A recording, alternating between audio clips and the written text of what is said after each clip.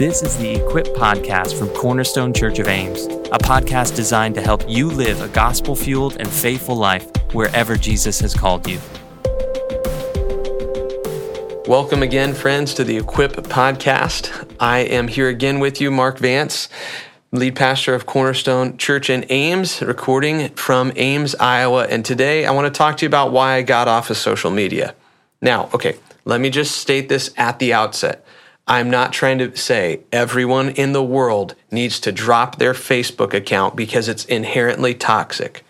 I'm not trying to advocate that everyone needs to do exactly what I did, as if we have some sort of legalistic standard at Cornerstone where everyone needs to be off social media. They're not spiritual. That's not what I'm saying. It's not what I want you to hear. What I want to talk through is the reasons why I made a deliberate decision to intentionally limit my personal use of social media. I arrived at this conclusion a while back there that really what I was going to do is be very, very limited in the way I use tools like Facebook or Instagram or Twitter. You know the things out there better than I do, people. So what I do, honestly, here's what I do with social media is I check into Facebook every once in a while. I have unfriended literally everyone who does not have a cute baby. And what I do is basically comment on birth announcements by hitting the happy button or the heart button or the like button. Particularly, I watch videos of people that I discipled in the past who now are having children and they have wonderful kids. And I just think, what a joy. That it seems to me to be a helpful thing. It's like having a Christmas card arrive on your phone from time to time with a photo of a beautiful family, and that makes me happy. But basically, every other use of social media, I stopped doing. I stopped checking Twitter for news. I stopped subscribing to feeds. I got off of all of that. And actually, I was prompted to kind of explain why on this for two reasons. One is we're getting ready to do a training for our staff team at Cornerstone on what social media is and what it's good for and what we're trying to do with it as a church. But the second one was I watched a documentary with my family last week called The Social Dilemma. It is taking the internet by storm. It's on Netflix. Not everything in it I would agree with, but I would say I think everybody should watch it because it had some really interesting perspective on what social media is, what it's causing in our society. And that perspective was offered really by the people who designed the tools, former executives from Google, from Facebook, from Instagram, telling you basically why they don't get onto social media themselves anymore. It was profoundly interesting. It stirred a lot of conversation in my house. And I thought, I think this is a conversation that Christians in Cornerstone need to be having too. Because as Christians, we have to live by Philippians 4, verse 8. Paul tells that church at Philippi, brothers and sisters, whatever is true, whatever is honorable, whatever is just, whatever is pure, whatever is lovely, whatever is commendable, if there is moral excellence or anything praiseworthy, set your mind on these things. To do that in a social media world is really difficult. And so some of you are going to use social media differently than me. Totally fine. But I'm going to share with you today the reasons why I shut it down, why I got off social media. I have 3 major social reasons, 3 major personal reasons, and then I'll kind of have an application at the end for all of us. So let's dive into it. Why did I get off social media? 3 major social reasons, kind of as a citizen of the world. As I look out at where we're headed culturally and socially, I think there were 3 things that I became increasingly convinced that social media was a bad thing for a lot of people in our culture, not a good thing. Here's reason number 1. I saw a tie between the use of social media, the rise of social media usage, and polarization and anger in our public discourse. Okay, so one of the insights here of The Social Dilemma as a documentary is that you have to remember that the social media tools you use aren't just neutral things. These companies are designing algorithms to get you to click on things and keep scrolling through your feed. It's designed to push you to get online and stay online and keep clicking because that makes them more money. They are selling you as the user and your data to others. How do they do that? Their commodity is your attention.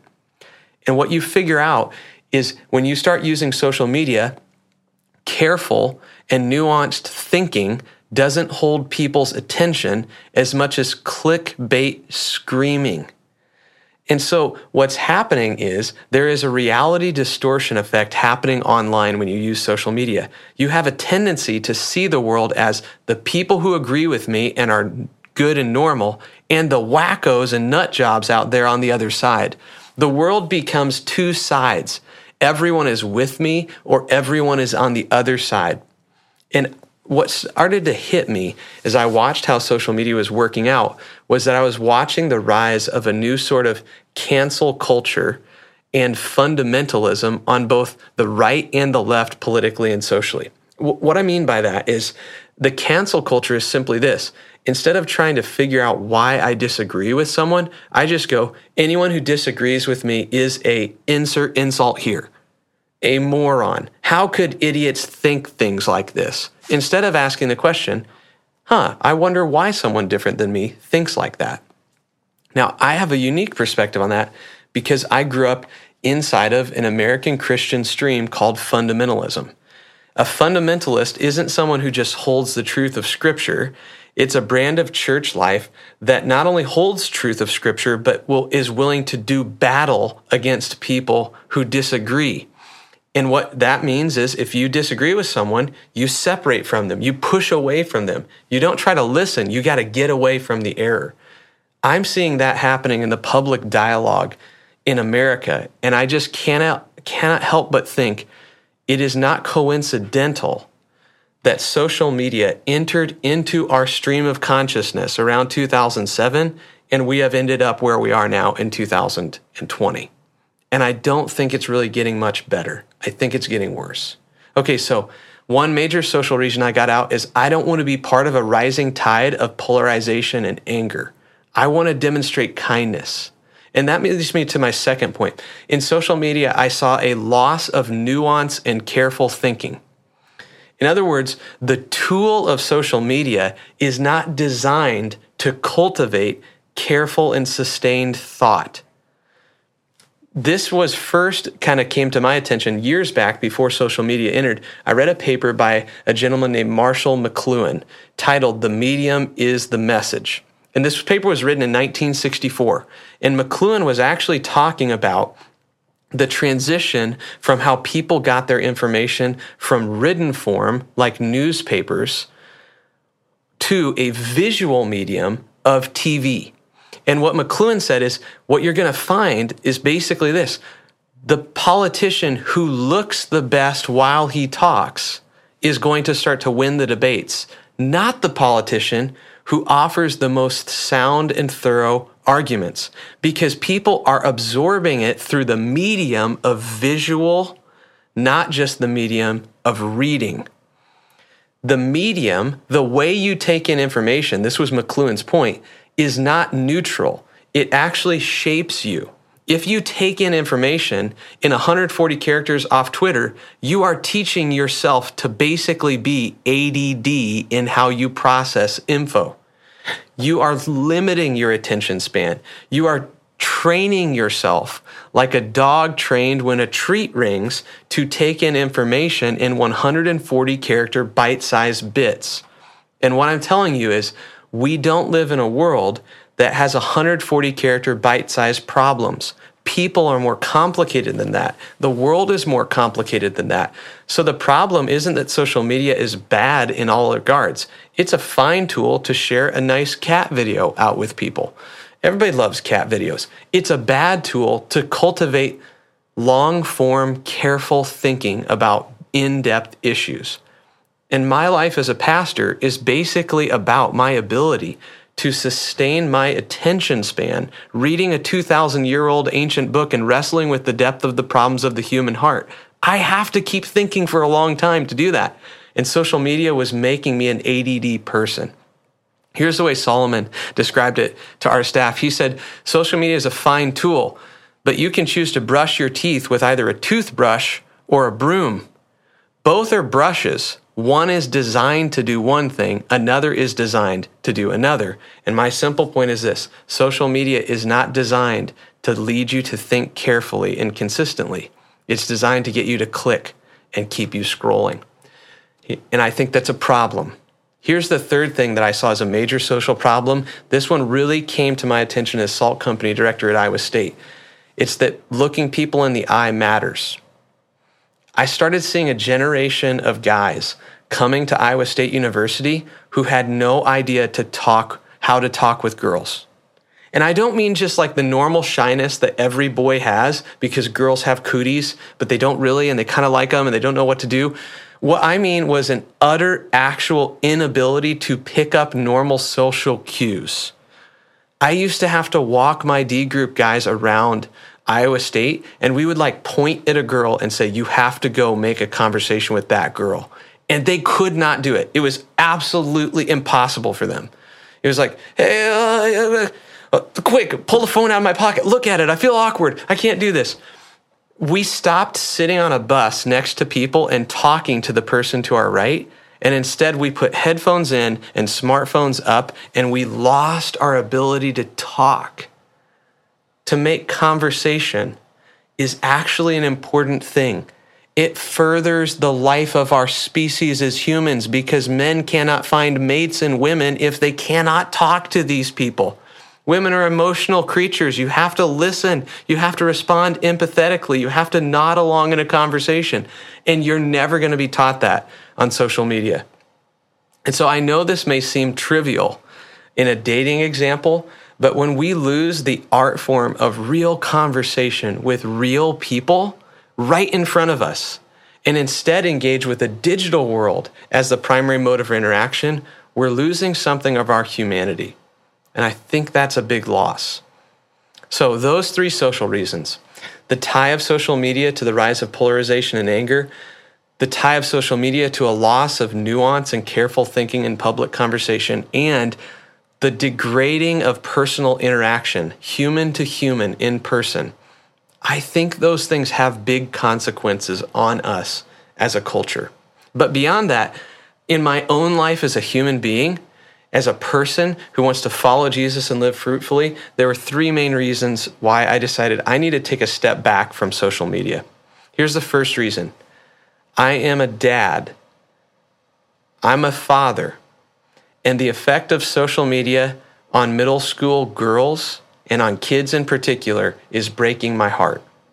So I want to give you a website.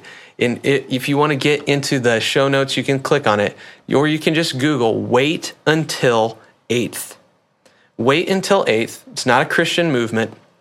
It's just a group of people who are making the argument that actually it would be good for us as parents to wait until 8th grade to allow our children to have a smartphone, and most likely to go far beyond that before we allow our children to have social media. Let me read you the reasons why they say you should wait until 8th as a parent.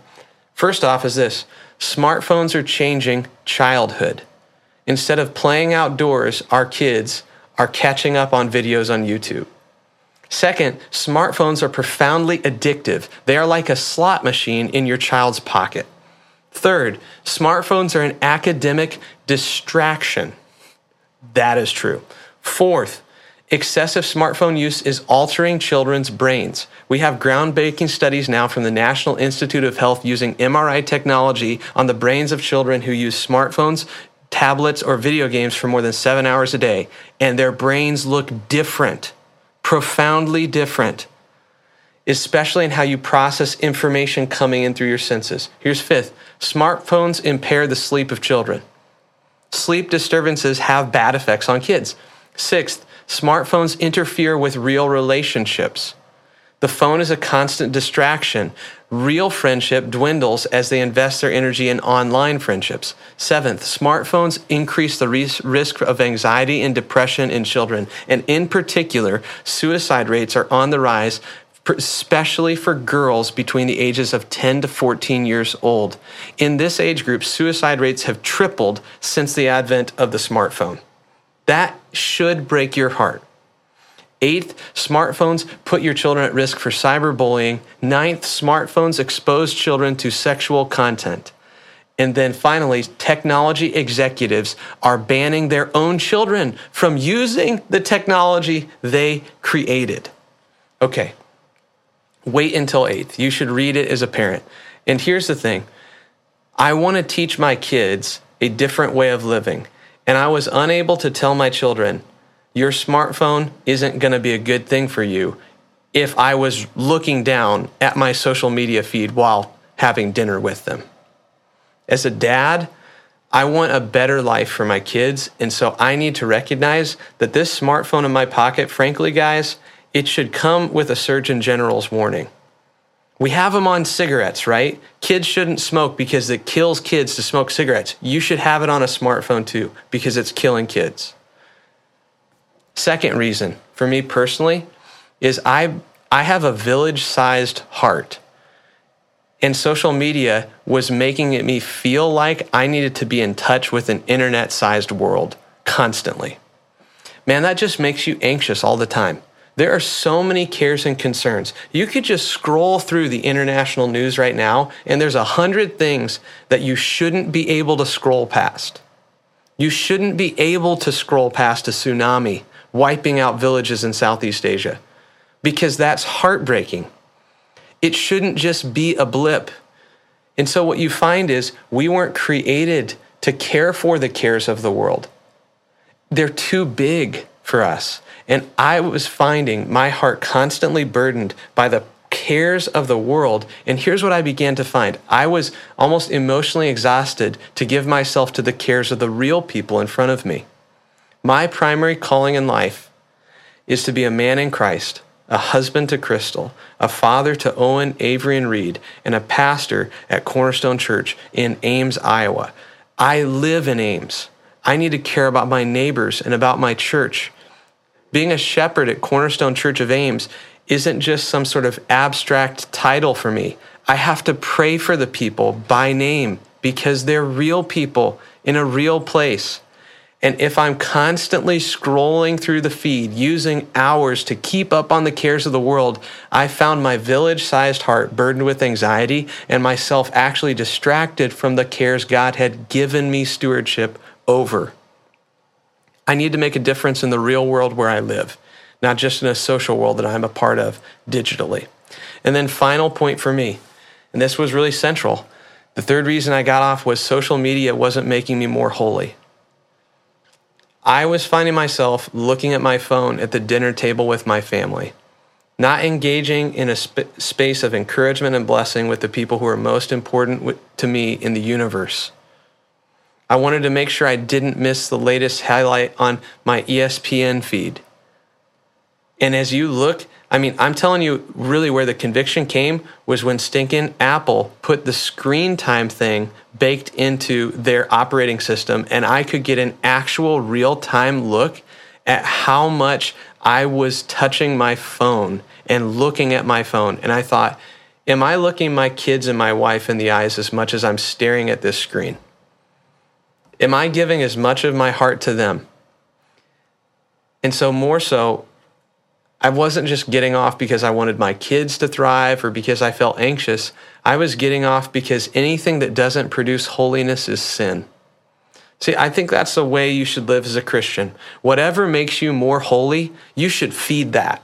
Whatever makes you less holy, more anxious, more sinful, you should starve that. Feed the spirit, starve the flesh. Put gasoline on the things that grow your heart for Jesus. And guess what? Social media, I didn't often get off my Twitter feed and think, I should hit my knees and worship God. That was not my experience in life. Social media wasn't resulting in holiness and love in my own life. And so I thought, you know what? I care more about holiness than being hooked into a digital internet world. I should just stop. So I stopped. That was a little over a year ago, really, where I made a huge shift. And I have absolutely no intention to return to highly using social media. So, for you listening to this, what should you do with this? It's simple. Everybody should give back their smartphones, get one of those old school no, I'm kidding. I still have an iPhone. I'm literally recording this podcast on it right now. The wisdom to guide us is Paul's ancient words from Philippians 4. Brothers and sisters, those things that are true, honorable, just, pure, lovely, commendable, of moral excellence, praiseworthy. We should find a way to set our mind on those things. And what I'm telling you is, if you don't make an intentional plan for how you will use social media, you will not drift into holiness. You will drift away from it. I'm not telling you have to shut off smartphone or smart social media. I'm telling you, you need a plan for how you're going to use it. So what's going to be your approach? I told you mine. I got off all of it except for Facebook to like pictures of people's cute babies. I don't know that that's your plan, but you need to have one. You need to have an intentional thought about how you're going to use social media. And let me push you, especially parents. You need a plan before your kid hits middle school about what you're going to do with smartphones and social media. There's not one right way, but there certainly are more or less wise ways. And what I can tell you is this: in this social media world, if you don't have a good plan, you're not going to drift into a closer walk with Jesus. You're not going to drift into more wisdom. We always drift away from those things. And I want to caution you, social media, man, it can be a powerful tool for good, but it can also be a powerful tool for sin, for distraction, for bad. And if you don't have a plan in it, I want you to take this podcast as kind of the urging for you to set time with, maybe it's you and your wife need to sit down and talk, or you and a couple friends at your small group. You should watch The Social Dilemma and have a conversation about what social media is doing in your life. Why? Because our primary calling is to live faithfully where Jesus called us in this world, to be his people. And so use social media in whatever way you want to, whether you're shutting it down or opening it up. Do it all for the glory of God and for your good and holiness in the world.